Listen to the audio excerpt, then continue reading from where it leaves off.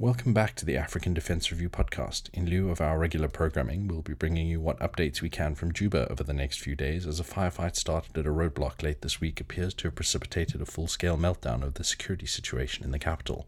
On the phone from Juba at the moment, we're talking with Dr Lual Deng, the former State Minister of Finance, currently living as a researcher in the city. Hi, good afternoon. To start with, can you maybe tell us a little bit about what's currently happening? How did the violence in the city start? Well, I think if you have access to Al Jazeera International, Al Jazeera English, they seem to be covering more than what I can give you because I'm confined to my house. Okay. In Juba, yeah. And so the area where I am is downtown Juba. It's called Jalaba, near to the airport. So no shooting in this area. But there seems to be sporadic fighting in the south of Juba town. And when did all of this begin? I started on Friday night. And this began after a roadblock in which a number of SPLA-IO fighters got into a firefight with government forces. Is that correct? Yeah, there was some fight on Thursday. The checkpoint where the IO soldiers shot the government troops who were checking cars, because that was in the evening. And they killed 10 SPLM, and the combination of government forces, 5 from the army, SPLA, and then 3 from the police and 2 from the national security. That was on Thursday.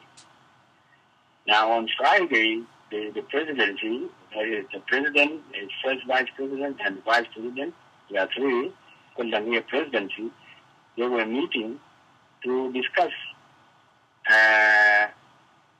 what happened on Thursday and how to prevent it, but also to prepare a statement of the president on the 5th anniversary of our independence.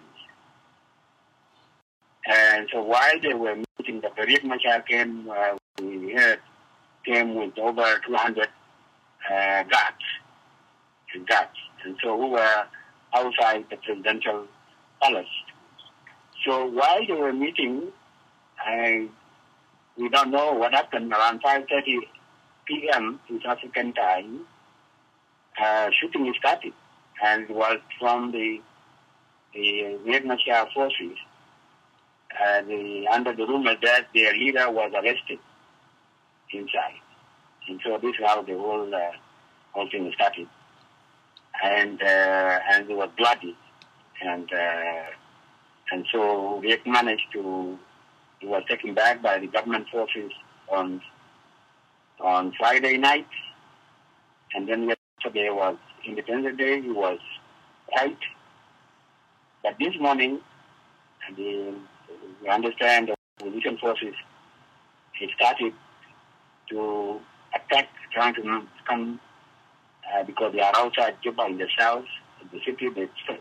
I don't know where they were going.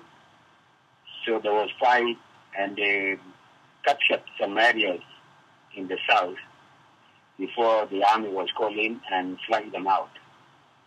They went back to their camps. And from that time, we have been hearing sporadic gunfire. So is Riek Machar no longer in the capital? No, he's in the capital. He's in the capital. Do you have any indication that the troops currently fighting are under control of either of the parties, or does it appear to be more disorganized than that? Riek Machar on Friday night said with the president, they went in the press conference. They said they were not aware of what was happening outside. So if it is organized, then it could be at the lower level of his forces.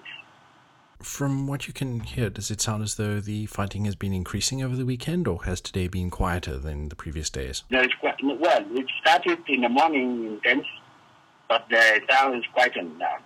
And have you heard any accounts of any other areas in Juba being affected, such as the UN base or other areas? No, because there was at least the news, because we're not there, but Jazeera is saying that there were, and when we call people what is happening, and they say these are opposition forces trying to go to UN camps for protection, and so they say the government forces have been shooting at them, asking them that they will only allow people who are carrying no guns to go to the camps.